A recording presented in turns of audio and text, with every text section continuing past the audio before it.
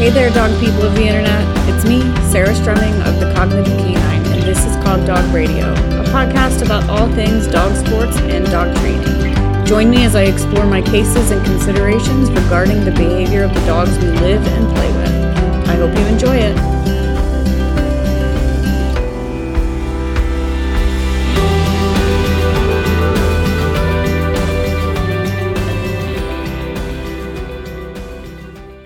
Hey guys, I'm doing a new program that I'm calling Wednesday Night Chats. This is a Facebook Live that'll be happening every Wednesday at 5 p.m. Pacific on my business page, which is on Facebook. It is facebook.com/thecognitive-canine. I hope that you'll join me over there. We're going to be talking about basically all things what to do with dogs in a pandemic. How do we prepare our dogs for when our lives go back to normal? How do we socialize puppies right now? And if we can't get out to do a decompression walk, what are we supposed to do? So join me over there. It's a free program, but I am accepting donations for it. All the details will be included each week. So that's facebook.com/thecognitive-canine, Wednesday nights at 5 p.m. See you there. All right, we have a special treat for you guys today. I have a canine rehab case study about one of my own dogs. And since that's not my area of expertise, I, of course, have a special guest, Dr. Leslie Ide. Leslie, welcome to the podcast. Thanks. I'm excited to be here today. So we're talking about Iggy today, and Iggy is my 11-year-old Border Collie, and she's also perfect and the queen of the entire universe, and had a 10-year agility career, just injury-free, amazing. And then on January 5th, she got out of my car after a hike on 3 legs, and it was really devastating and traumatic for me. So I'm going to back up a little bit because that's not entirely where it started. I actually did notice her stumbling in her rear legs when we started out on the hike, and Leslie was, of course, with me on the hike. And Leslie, remember I said, what's wrong? You know, I was kind of like in my panicky, oh my God, there's something wrong with Iggy mode. And you were like, she's fine. You didn't say she's fine, but you also looked and said, you know, we were okay to go on the hike. And so, and she actually walked out of it. So she normalized. And it was just she just kind of was stepping wrong in the rear legs. I think a normal person wouldn't have noticed it, to be honest. Correct. I'm just not a normal person. I think most people wouldn't have noticed it. And I did kind of feel her over, and there was nothing obvious. And she was walking normally then, and it was a nice, easy walk. And totally Iggy's pretty calm on the walk, so I felt okay saying, okay, well, all we're going to do is a walk, so that shouldn't be too stressful on her body if she's tweaked something a little bit. Right. So then we got home, and I took her out of the car and put her on the ground, and her right front limb she would not put down, and she was holding her head really low, and her whole body was hunched, and she just appeared to be in severe acute pain, and again wouldn't walk on that front limb. And you kind of took over from there because I didn't know what to do, and we either needed to take her to the ER or you were going to, you know, treat her at home. And you decided to treat her at home. So do you want to take over and talk about kind of what you were seeing, what you did, and how that night went? Yeah, so Iggy definitely had a profound front limb lameness. And she didn't want to move. She didn't really want to lift her head. But as for her pain level, I actually don't think it was the highest at that point. Like, she still seemed fairly comfortable. That's not how I remember it at all. So I'm going to stop you there. She could not settle. She could not lie down. She could not normalize her neck. And I understand that other people, not me, veterinarians, see dogs in extreme pain in other situations. But the first night was, to me, the most painful that I've ever seen her in her entire life. She was definitely painful. In my kind of memory of how things went, I thought her pain got worse.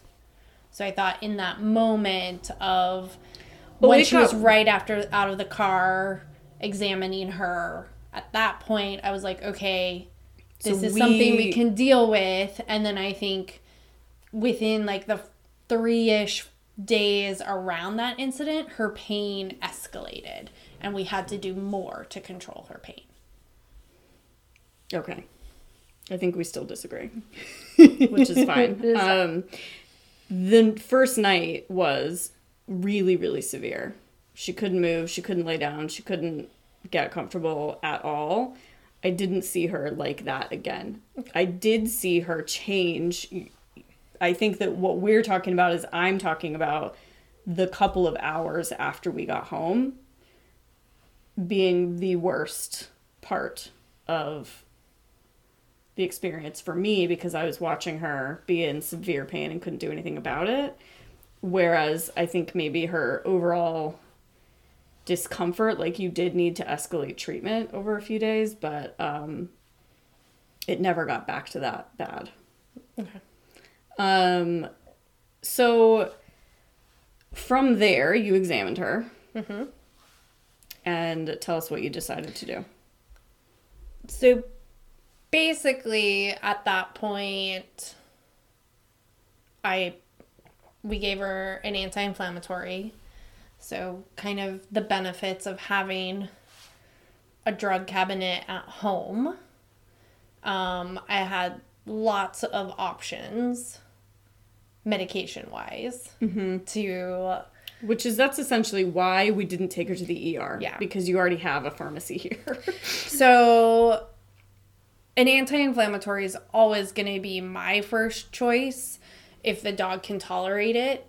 And we knew from past experience that Iggy, at least on an as-needed basis, could tolerate an anti-inflammatory. Right. She can't tolerate it long term, but she can for a few days. So I started with that, and then over time, we had to increase her drug regimen to drugs like gabapentin, codeine, methocarbamol, and then trazodone to help her relax a little bit.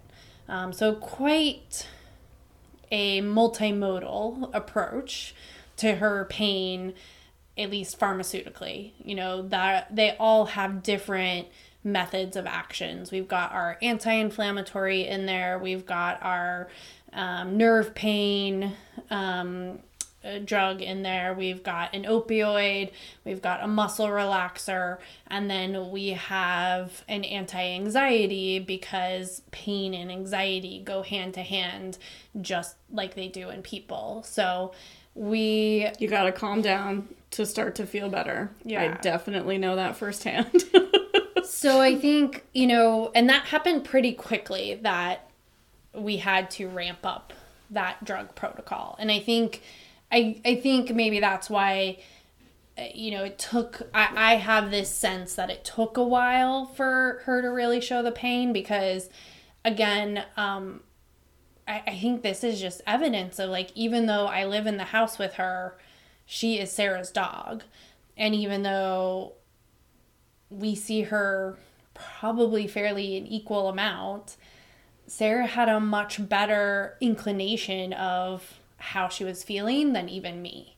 And so Sarah remembers her being in the most pain right away. And for me, it took a little bit to be like, oh yeah, she needs more. She's still painful. She needs more. She needs more. Sure. And I think it's important to note that there were no really outstanding findings upon exam, other than she didn't really want to move her neck. So she had lost she wouldn't let you mobilize her neck, but nothing else. I mean, like, you went over her with a fine-tooth comb, and you do frequently go over her, so you are really familiar with her physically. but there wasn't a reason for us to, like, rush her in, basically. Correct. Yeah. So and so I think for people listening who do not live with a vet, it's important to note that you were making choices with your veterinary brain the entire time, and a pet owner who maybe has a closet full of drugs, maybe shouldn't go this route on their own. Completely agree. So for me, if we hadn't had any of those drugs in the house, we probably would have made a trip to my clinic. Mm-hmm. Again, I don't know that we would have gone to, like, an emergency vet, but that's only because I have access. Right. But there is definitely a reason to go to the ER in this situation, because you want to get the pain under control. Right. Had it been me by myself with Iggy, I absolutely would have taken her to the ER. So what did you find?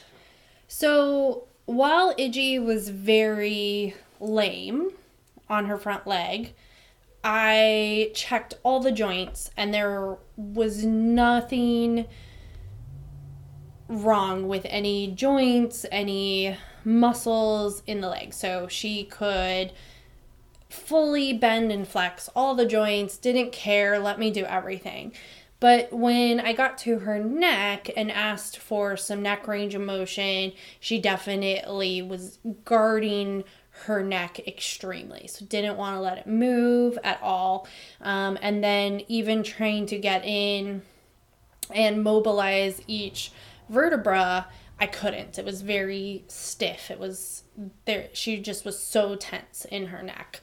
I do feel like, and again, memory is a tricky little guy, but I feel like I remember kind of getting more discomfort as I got around her 6th cervical vertebra, and that I actually got a little bit of a reaction when I palpated around there. Like she was saying, I don't like that. It's uncomfortable. And then the rest was pretty typical for Iggy. So she always tends to have a bit of tension around her mid-back, a little bit, behind her shoulders and the muscles. But that's pretty typical. She's had that for years. It's been something that we've always kind of managed with, just some body work, massage, and fitness, and never saw any problems with it.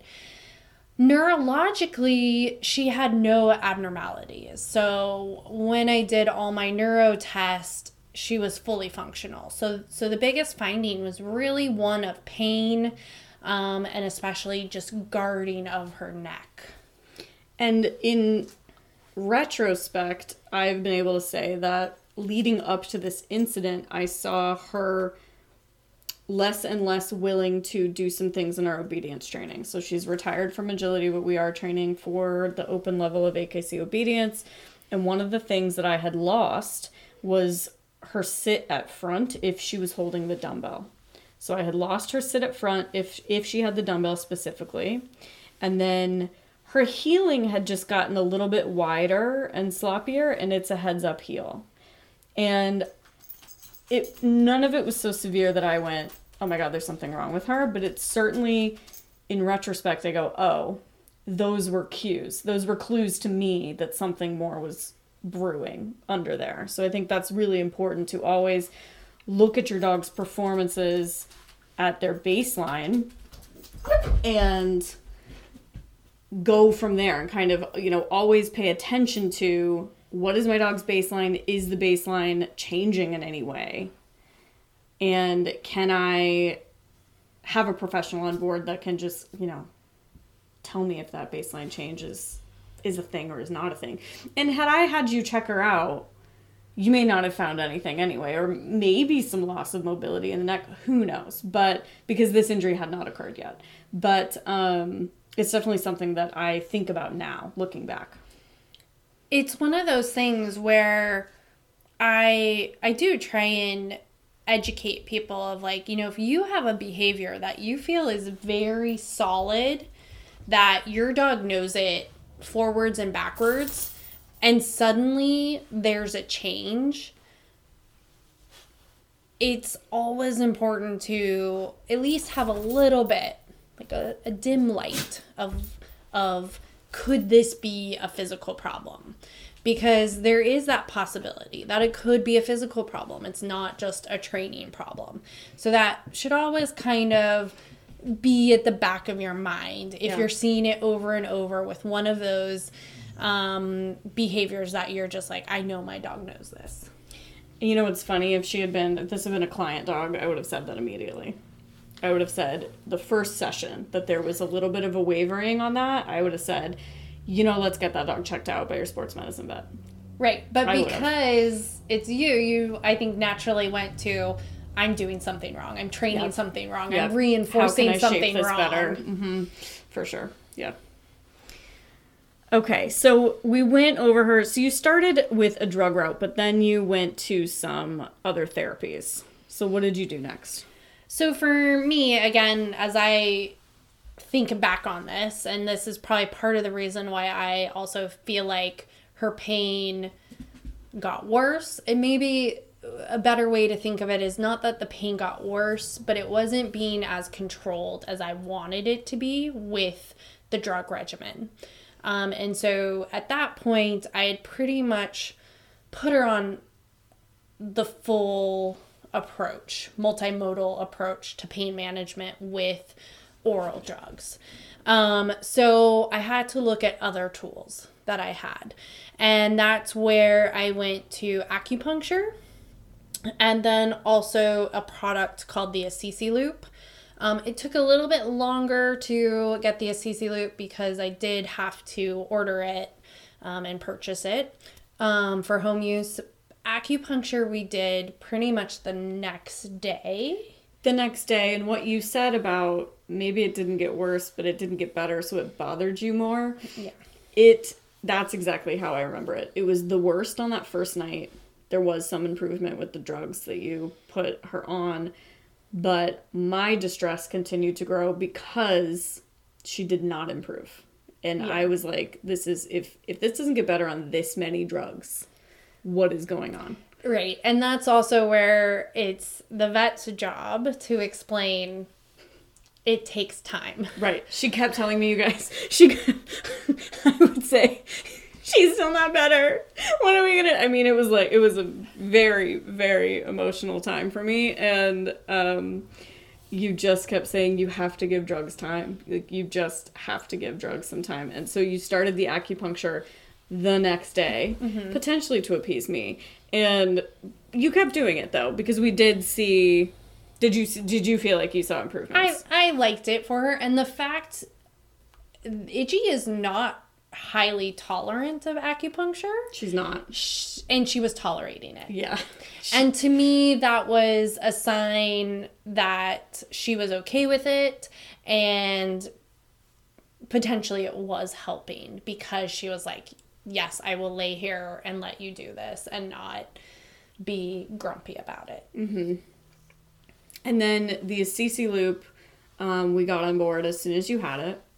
And can you explain to them what the Assisi Loop is? So the Assisi Loop is pulse electromagnetic field therapy. It is not TENS or ultrasound or laser, but it is similar in that it uses an energy source to help increase metabolism, increase blood flow, decrease inflammation. And we know with the CC Loop specifically that it affects the nitric oxide pathway in order to decrease inflammation. So it is labeled by the FDA as a non-pharmaceutical anti-inflammatory device. And so we were using it to basically try and pinpoint where I thought the inflammation was coming from, her neck, and use it on her neck right in the spot where the inflammation was to decrease the inflammation and therefore decrease the pain. So with all of this, we were able to get to a place where Iggy was basically acting herself, but she still had a front right limb lameness. She was not three-legged, but it was a significant enough lameness to upset me on a daily basis. And for other people to notice too. So it wasn't just me being crazy. Because we went to right about the 2-week mark, we had Clicker Expo. And I always take Iggy to Clicker Expo whenever I can. And so Iggy was there, and like my friends see her limping around Clicker Expo and they can see that she's lame. So it's not just me. And we had all of this stuff on board. And I think it's important to note, as I just said, that, you know, I was walking her all over Clicker Expo, that you added activity back in slowly. So she was on some restriction to begin with, and you added activity back in slowly. Can you talk about your process on adding the activity back in? Because I think a lot of people, if they take their dog to the vet and they're maybe not a rehab vet, the first thing they're going to hear is, you know, strict crate rest. Yeah. So for me, I have a saying, rest is not rehab. And that's important to remember. There's actually no studies showing that strict rest or crate rest provides any benefit to healing. Where it comes from is basically looking at the physiology of healing and how long it takes for certain tissues to heal, and saying, okay, let's not do any activity during that amount of time. But what's interesting is that in human studies, more and more, we are looking at having some limited activity with restrictions, starting very soon after injury, after surgeries, and getting better results with healing. So going off that saying of rest is not rehab, we did start some easy activities with restrictions. So Iggy was restricted from jumping especially, but also any kind of explosive movement.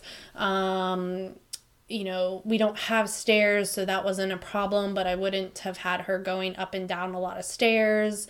No roughhousing with other dogs. Again, not an issue with her, but there will be restrictions. But pretty much as soon as her pain was under control, we started doing leash walks. She was allowed to do 1 10-minute leash walk a day with potty walks.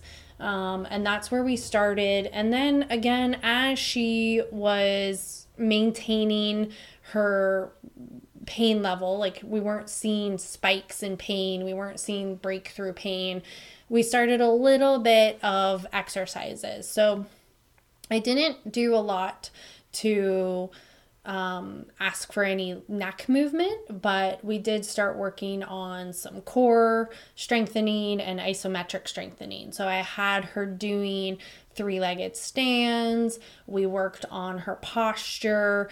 We did a bridge exercise. So just trying to get her to engage her core a little bit more, so that one, we didn't lose strength, and hopefully by strengthening her core and her stabilizer muscles, we could also provide a bit of pain relief. Yeah, and you know, you gradually, basically we would test out the amount of exercise that you wanted me to try. We'd see how she did. If she didn't get worse, we'd add a little bit more. Not that we're trying to make her worse, but you were trying to gradually put activity back into her life. She was doing about a 90-minute to 2-hour walk in the woods off leash every single day before this. So restricting her to a 10-minute leash walk was a lot, but really quickly you had me doing 2 10-minute leash walks, and then 2 15-minute leash walks, and then 2 30-minute leash walks. And then when she could tolerate 2 30-minute leash walks, you pretty much had me go ahead and take her on an hour walk, and all of that was fine, but she was still lame in the front. And so when Clicker Expo wrapped, I said, okay, I shut up about this the entire weekend, but she is still lame, so what is my next move? At which point I took her to see a neurologist, because that's what you said. Yep. To do. I said, yeah, basically everything that I can do has been done. And I thought, she was actually really good. And most, again, pet people would probably have been satisfied with where she was at because she was comfortable. Yeah. At a walk, she was not lame. At a trot, she was. And often the trot would wax and wane. So she definitely could do some trotting where that would look pretty normal, but more often than not, the trot was where there was this obvious lameness. Mm-hmm. So we took her to the neurologist, and I want to say, we're going to kind of reveal what the injury was in a minute here, but you called it. Like, the reason you sent me to the neurologist is because you had a pretty decent hunch as to what was going on. So we went to neuro. I actually wound up seeing a neuro resident who, because that's who I could see the soonest, and that's not a big deal. So we went, she had a full neuro workup, and then like you said, a lot of people would be satisfied with where she was at. And so in the neurologist, waiting room, you've got, Frenchies that are paralyzed from the waist down, and you've got, dog seizuring, a dog that's seizing, and so then I've got my dog who walked in and has a lameness that I can perceive, but not everybody can. And so I'm that crazy person, and luckily they knew you, so they were nice to me. But they said from here, they gave her a full neurological exam. Again, no neuro symptoms, because she never had neuro symptoms, really. And they said... And her pain was well under control. Her pain was under control at that time. And so they said, your next move is an MRI. Go. I may be forgetting something. Well, I think they wanted it to be orthopedic. Oh, I'm sorry, I forgot. They actually didn't say the MRI. They said you need to go see an orthopedist because there's something orthopedic wrong with her. That is 100% what they said, because there were no neurological findings. And we happen to know a couple of those, so she had a full orthopedic workup. She had a full physical exam by an orthopedist, as well as every x-ray that exists. I mean, literally, like, x-rayed her head to toe. And so we had to bring all of that data to the neuro team that cleared her. Mm-hmm. I mean, the orthopedist cleared her. And this is kind of your experience. Like, a lot of times neuro bounces it back to orthopedists, and then orthopedics bounce it back to neuro, and sometimes the rehab person is stuck in between. Like, this is just kind of how this works, and that's okay. But when the neurologist says there's no neurological symptoms, but you have a lameness, it makes sense for them to say it must be orthopedic. So... Right. Do you want to talk about any of her orthopedic findings? Yeah, so interesting, of course, just to throw a wrench in things, she did have some slight discomfort on both shoulders in the exam. In her orthopedic exam. Which to an 11-year-old dog who had a career of agility, it's really not that abnormal of a finding to say, oh yeah, she kind of was a little uncomfortable with the end range stretch. Her range of motion was completely normal. There was nothing else found. But I will say, the orthopedist, when I said she was 11, her jaw hit the floor. So this person, because we kind of snuck in through the back door, this wasn't an appointment, and the doctor was like, oh my God, I thought she was like 7. Yeah. Because that's how good a shape she's actually in. Mm.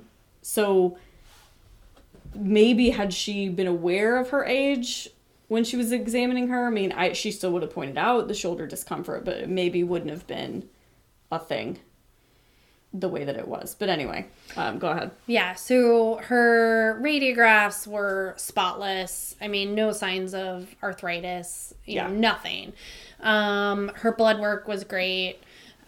So then we ended up back at the neurologist. We decided to proceed with the MRI. So when we sent all of that back to them, they said, okay, well, your next move is an MRI. And they wanted to do everything. They wanted to look at shoulders. They wanted, because of that orthopedic finding, they wanted to MRI the shoulders as well. And I basically said, if you're going to anesthetize her, look at everything.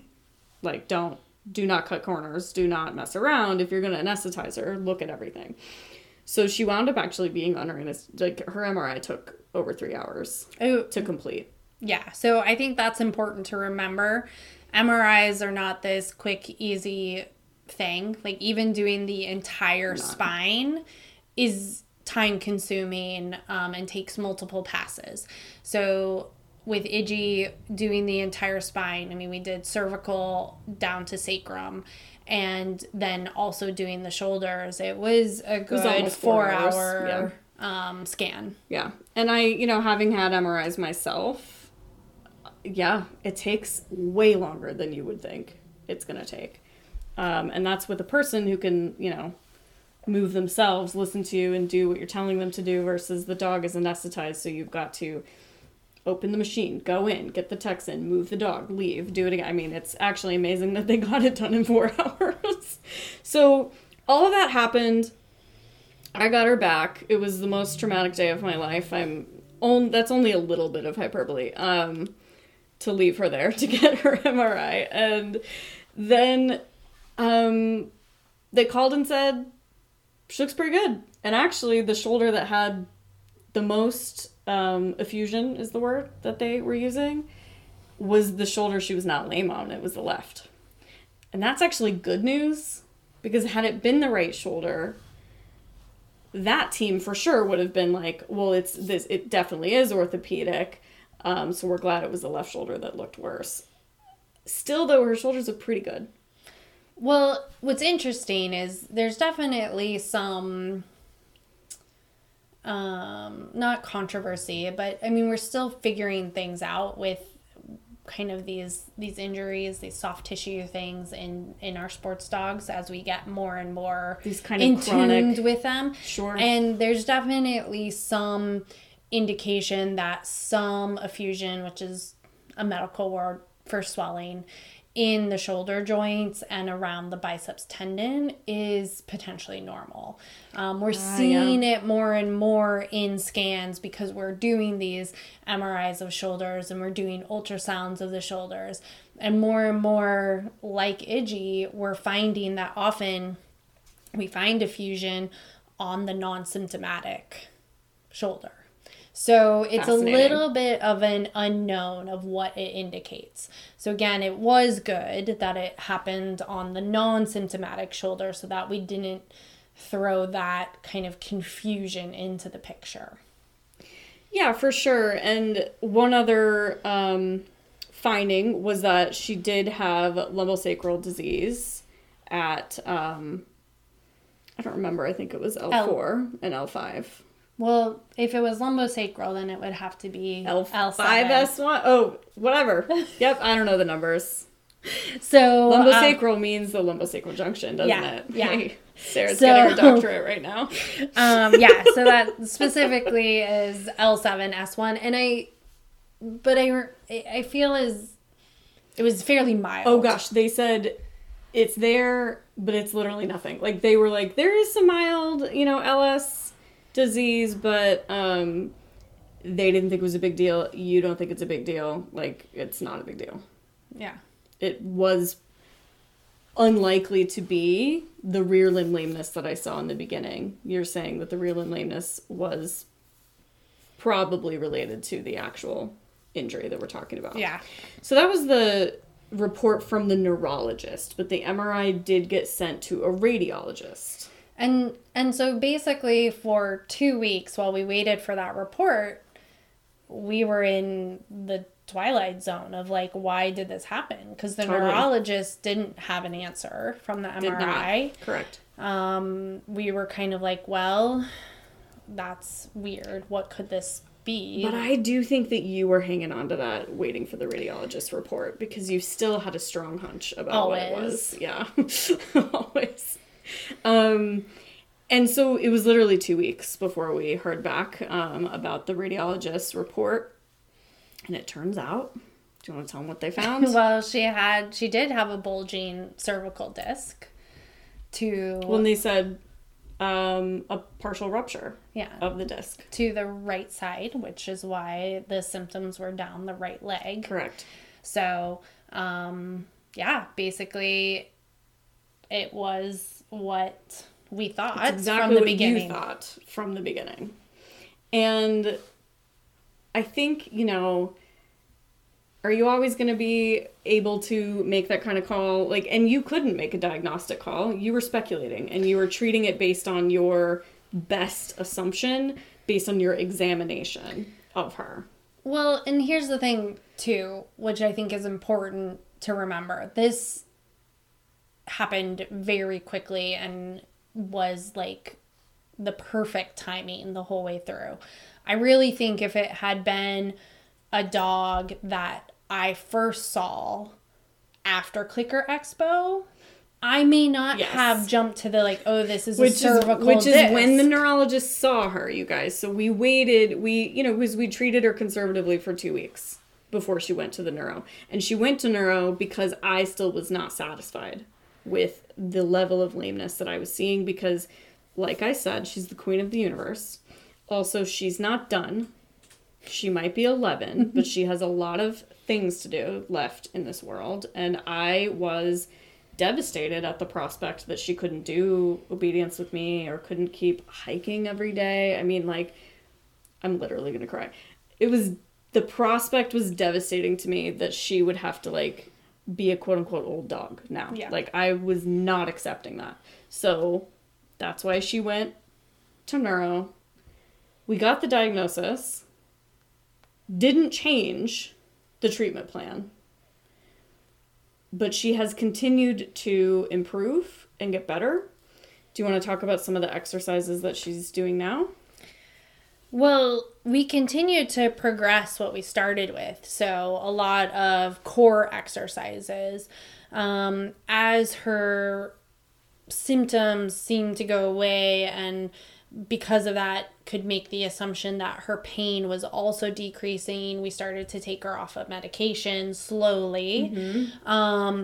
And then doing a bit more flexibility type exercises, asking her to move her head around. We started to reintroduce some obedience exercises.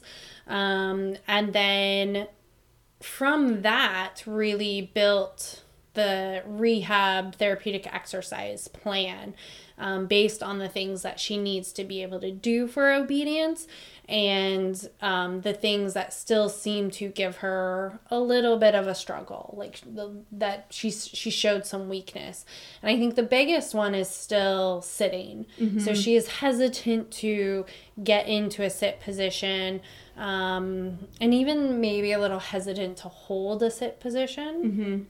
Mm-hmm. And so we've been working a lot on easier sitting exercises to help build that strength up.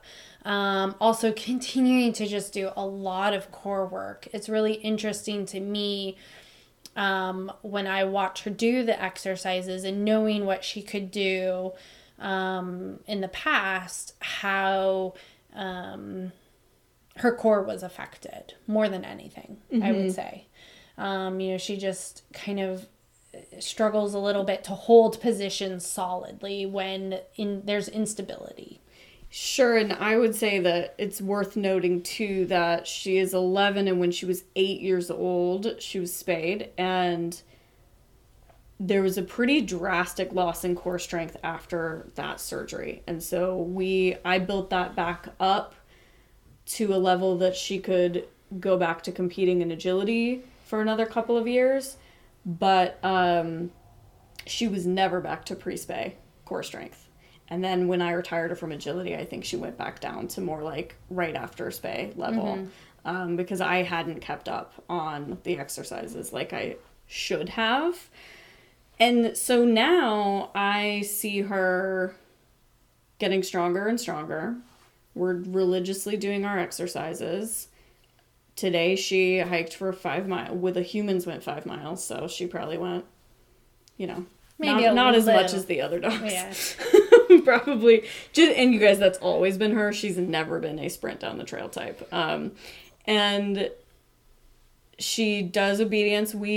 Sits are a thing, but we've got some specific conditioning exercises now for working on that.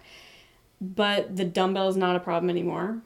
So that she isn't more hesitant to sit with the dumbbell in her mouth than she was before. And yeah, overall, you would have no idea looking at her that anything like this happened. So I think we can count her as this huge success of rehab, because she didn't have anything other than rehab treatment. She didn't have surgery, and actually the neurologist reviewed the radiologist report, called me, said she's really not a surgical candidate, which I'm really happy about, because if they had said she was, then I would have had this huge decision to make, because she was improving and getting better. Leslie would have probably put the kibosh on that if I had even brought it up, because she was getting better with conservative treatment. 100%. I would have been the advocate not to go to surgery. Yeah. Not always the case, but in this case, for sure. I'd also like to point out that, she's off all medications. She is back on her regular supplement regime, which she's always been on, with fish oil and a glucosamine. So that's no different than before. And other treatments like acupuncture and the CC loop, we really haven't had to use. Like, I haven't used acupuncture at all. Occasionally if I'm like, she looks maybe a little sore, or Sarah reports something to me, then I'm like, let's just do an CC loop treatment. It's something easy to do at home. And it's not, we always say first do no harm. I have no worries that even if nothing is wrong, that doing an CC loop is going to cause a problem. It's only going to help. Yeah, and so it is late April at the time of the recording, and the injury was January 5th of this year. So we're looking at over 4 months ago, and she looks fantastic. But it did take that long. I would say that she's been 100%. I mean, what's 100%? But I would say that we did the CC loop pretty religiously for about 2 straight months, every day. And then you did acupuncture intermittently for that entire time as well. And she was on medication. You actually took her off the meds fairly quickly, because you're kind of the mind that, if we start to take her off the meds and we do see a change, we can always put her back on. But we never had to.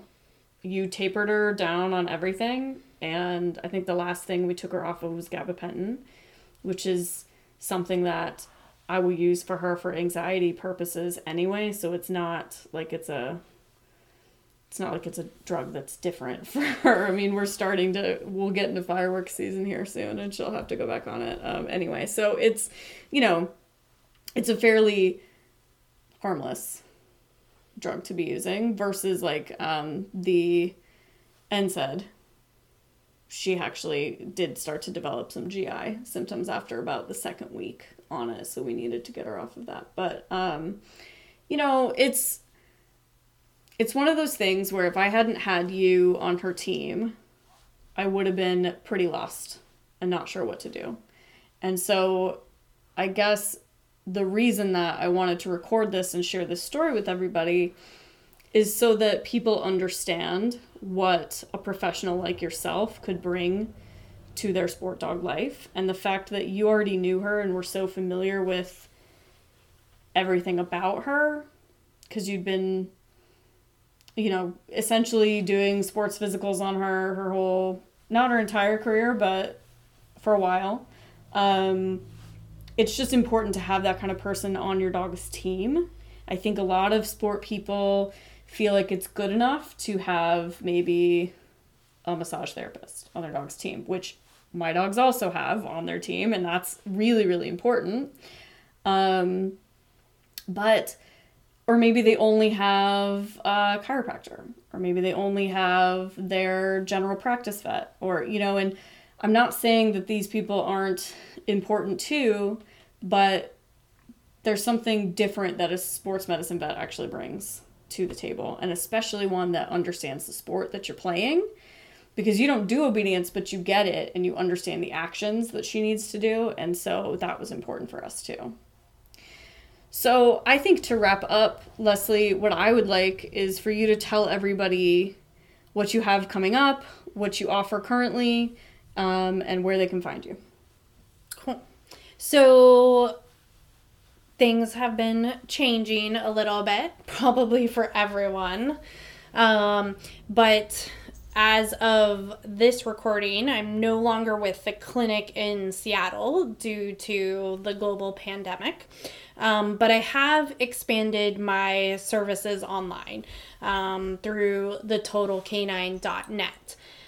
It includes telemedicine video consults and multiple options for online coaching of rehab treatments and fitness exercises. So you can check out all those options on either my website, which is thetotalcanine.net, or on my Facebook page, which if you search for The Total Canine should come up.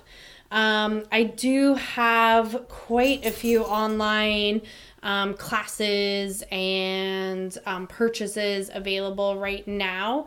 So I have on Fenzi Dog Sports Academy, the class Beyond the Peanut, Cavalettis for Fitness is going to be a June term class. So that means registration is in May.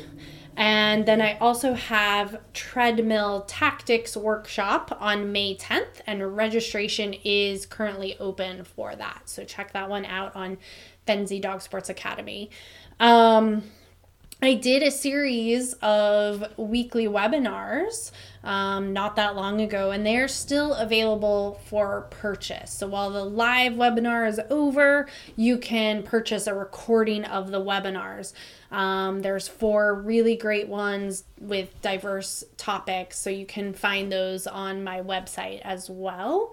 And then I still have the free group, the 14-day Canine Fitness Challenge, which is great for anyone to join. It's free. It gives you 14 plus days of exercises that you can do with your dog in a small amount of space without needing a lot of equipment. I've had a really good time with the 14-day fitness challenge. Felix has a good time doing all the challenges. And all of the exercises that Iggy is doing are built in the foundations that are in the challenge. So, and I will, of course, be sharing some videos of Iggy's exercises over on Patreon. So I hope that you guys will join us there. And I will certainly link everything that Leslie just mentioned in the show notes for you. So thank you so much, Leslie, for going through this with me. And thanks, you guys, for listening. Thanks. All right, I've got some Patreon questions for you guys. The first one comes from S.I. Winkler. S.I. says, I think many of us are relying on our dogs these days for emotional support. We're getting a lot of time with them. We're doing more training at home. All of our routines are upended. Getting out with them anywhere is an increasing issue.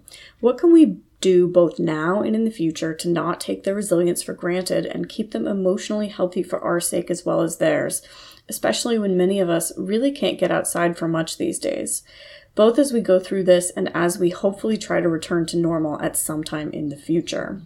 You know, this is an important thought, and there's actually some recent research indicating that dogs are essentially empaths, that they kind of feel what we are feeling. And that's probably why they're so amazing. But man, it kind of breaks my heart because as a person who routinely struggles with depression and anxiety, it makes me really sad to think that it's possible that my dogs are feeling the way that I'm feeling at times.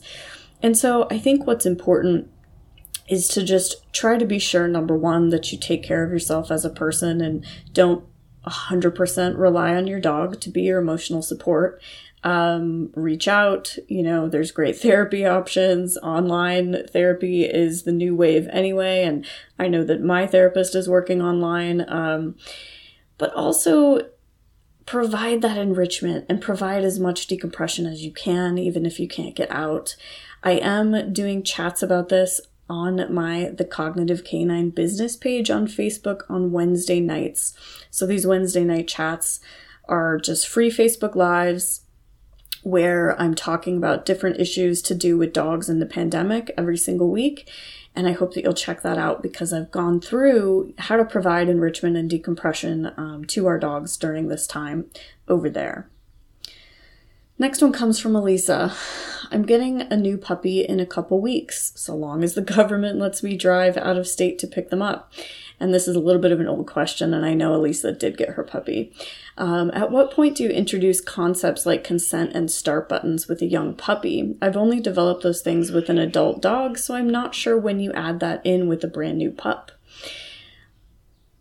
As far as the actual trained start button behavior goes, I don't teach that until the dog actually knows something about work. But as far as consent goes, that's woven into all of my training practices from day one. So anytime I'm training, I'm allowing the dog the opportunity to opt in to training, and I'm allowing the dog the opportunity to opt out if he chooses, and I'm watching for those subtle signs of opt out. So if I'm doing a shaping project, for instance, I might reinforce with some food away from the working zone and allow the puppy to choose to return to the working zone. And that's how I get it going from the beginning. And Leah had a question building off of Elisa's question. And they say, at what point do you start making toy play more structured and introducing rules surrounding toys? I'm struggling with when to introduce things like outs, hands up for more play, hands down for offered drops, markers, and stimulus control. I do not want to overwhelm my tiny 12-week-old with too many rules and potentially destroy the lovely natural toy drive she already possesses. Leah, you're smart to be a little bit concerned about that, because a lot of people do wreck really nice toy drive by trying to put too many rules on it in the beginning. So I do not add rules to my toy play until my puppies are really, really into toy play. And that tends to be when they're around 6 months of age, because they tend to go off toys for a minute while they're teething because it's painful, and then they come back. So when they're really, really into tugging and they will offer behaviors for the toy, for me to provide the toy, I start to put some of those parameters on it. I'm smart about it from the beginning. I'm always watching what behaviors I want to be reinforcing and what behaviors I don't, but I don't work super hard on any of those cues until the dog's really, really into toys. This one comes from Aaron. I'd love to hear some ideas for puppies while we're all quarantined. I'm petrified my boy is going to be poorly socialized due to this. Cheap and easy enrichment ideas would also be greatly appreciated. So Aaron, I'm going to plug Wednesday night chats again. That's over on the Cognitive Canine business page on Facebook, and I will link to that in the show notes because I talked about this at length over there. Generally speaking, you guys, these puppies are going to be okay. Take them out on your essential errands. Make sure that they are able to observe the world around them. They need to observe the world more than they need to interact with it anyway. And you're really going to be just fine. So get your puppy out. Make sure you're doing kind of puppy-guided socialization, which means that if the puppy is afraid of something, you get far enough away and allow the puppy to observe it until they get curious, and then you allow them to get a little closer. If the puppy is kind of obsessed with people and wants to pull over to people, great. It's a perfect time for those puppies to learn that not everybody's here for them. And I would certainly get involved with, some of your friends' puppy appropriate adult dogs. Maybe you can go and have a socialization session with your puppy in your friend's backyard while you and your friend don't have any contact. I also know somebody who, one of my friends has a puppy right now, and she sent her puppy to have a sleepover at a friend's house. They did a no contact puppy exchange, and the puppy had a sleepover and had a great socialization experience with her friend's children and dogs. So think outside the box. These puppies are gonna be all right. All right, Amanda. I was thinking that spay-neuter surgery will be considered elective. Please can you help us as dog owners and as dog trainers trying to help our clients through the cultural fog of sterilization, fixing or preventing behavior problems, and how to navigate the world with an intact dog? So I recently heard this explained best from Dr. Chris Pockle, who is a veterinary behaviorist in Portland, Oregon. And he said, that you can find any research on spay-neuter to support your current beliefs on spay-neuter. So if you believe that spay-neuter is good for behavior, you can find that data. And if you believe spay-neuter is bad for behavior, you can find that data too. And the same thing goes for health. We simply do not know very much. I also consider spay and neuter elective. And generally speaking, it is elective until you have something like a disease process happening that makes you need to remove those organs. And I like to keep my animals intact as long as I can. What I think it's important for people to consider is whether or not this behavior problem seems to be fueled by sex hormones or not. And if not, it isn't going to be fixed by removing those hormones. However, this is not the hill I choose to die on. If people are uncomfortable having an animal that is intact, I am not going to stand in their way of their spay-neuter surgery. I know that elective surgeries for humans are starting back up where I live pretty soon, and they will be starting back up for veterinarians as well. So as far as that cultural fog goes, it's important to, rather than try to fix people's way of thinking on this, present them with facts. So present them with as much information as you can and allow them to make their own choice from there. And I think that's really important. And I also think it's important for you to not stress about a person making that choice for their dog. It really is okay, and it's their choice. Aaron says, any advice on addressing distress while driving? Is it essentially using happy crating crate training protocols to teach relaxation? Should all driving stop until we can address it? For us, that would be 20 to 35 minute trips to and from decompression walk locations. Oh man, and I hate that the dog would lose out on the decompression to stop driving. But basically, most of the time when dogs are distressed about the car, that starts from some kind of motion sickness or discomfort kind of standpoint. So the first thing I would do is make sure that nausea is not the culprit. And I would talk to the vet about getting some anti-nausea meds on board for the dog. If you've already tried like Dramamine or Benadryl, talk to them about some actual anti-nausea meds because they have better stuff than that. And that's a really important place to begin. From there, I would also be talking to the veterinarian about some anti-anxiety meds so that you can help the dog get through this, because a lot of the time they just need to experience being in the car without being nauseated and also without being anxious, because they don't know that they can be in the car without having those feelings. And as you can imagine, it's just kind of this vicious cycle. They expect to feel yucky, and so they do not want to get in the car. Let's see. Katie asks, any suggestions for those of us that do not have access to areas to consistently walk our dogs off leash? What are some alternatives to allow our dogs to decompress? So Katie, again, Wednesday night chats, I did talk about this a little bit, but generally speaking, most of us have more options than we think we do. And so I would encourage you to explore. I would encourage you to explore the Sniff Spot app and see if there aren't any sniff spot areas nearby.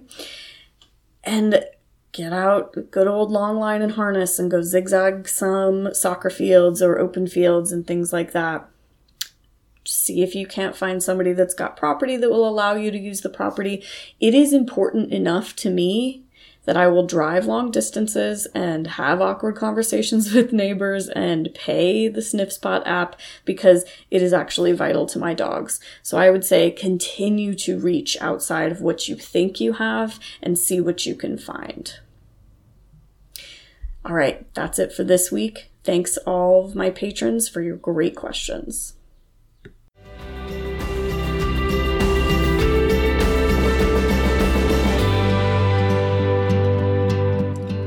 listening. Be sure to rate, review, and subscribe in the podcast app of your choice. If you're interested in supporting this podcast, being a part of the CogDog Radio community, and getting access to all kinds of extras, head over to patreon.com/CogDogRadio to become a patron.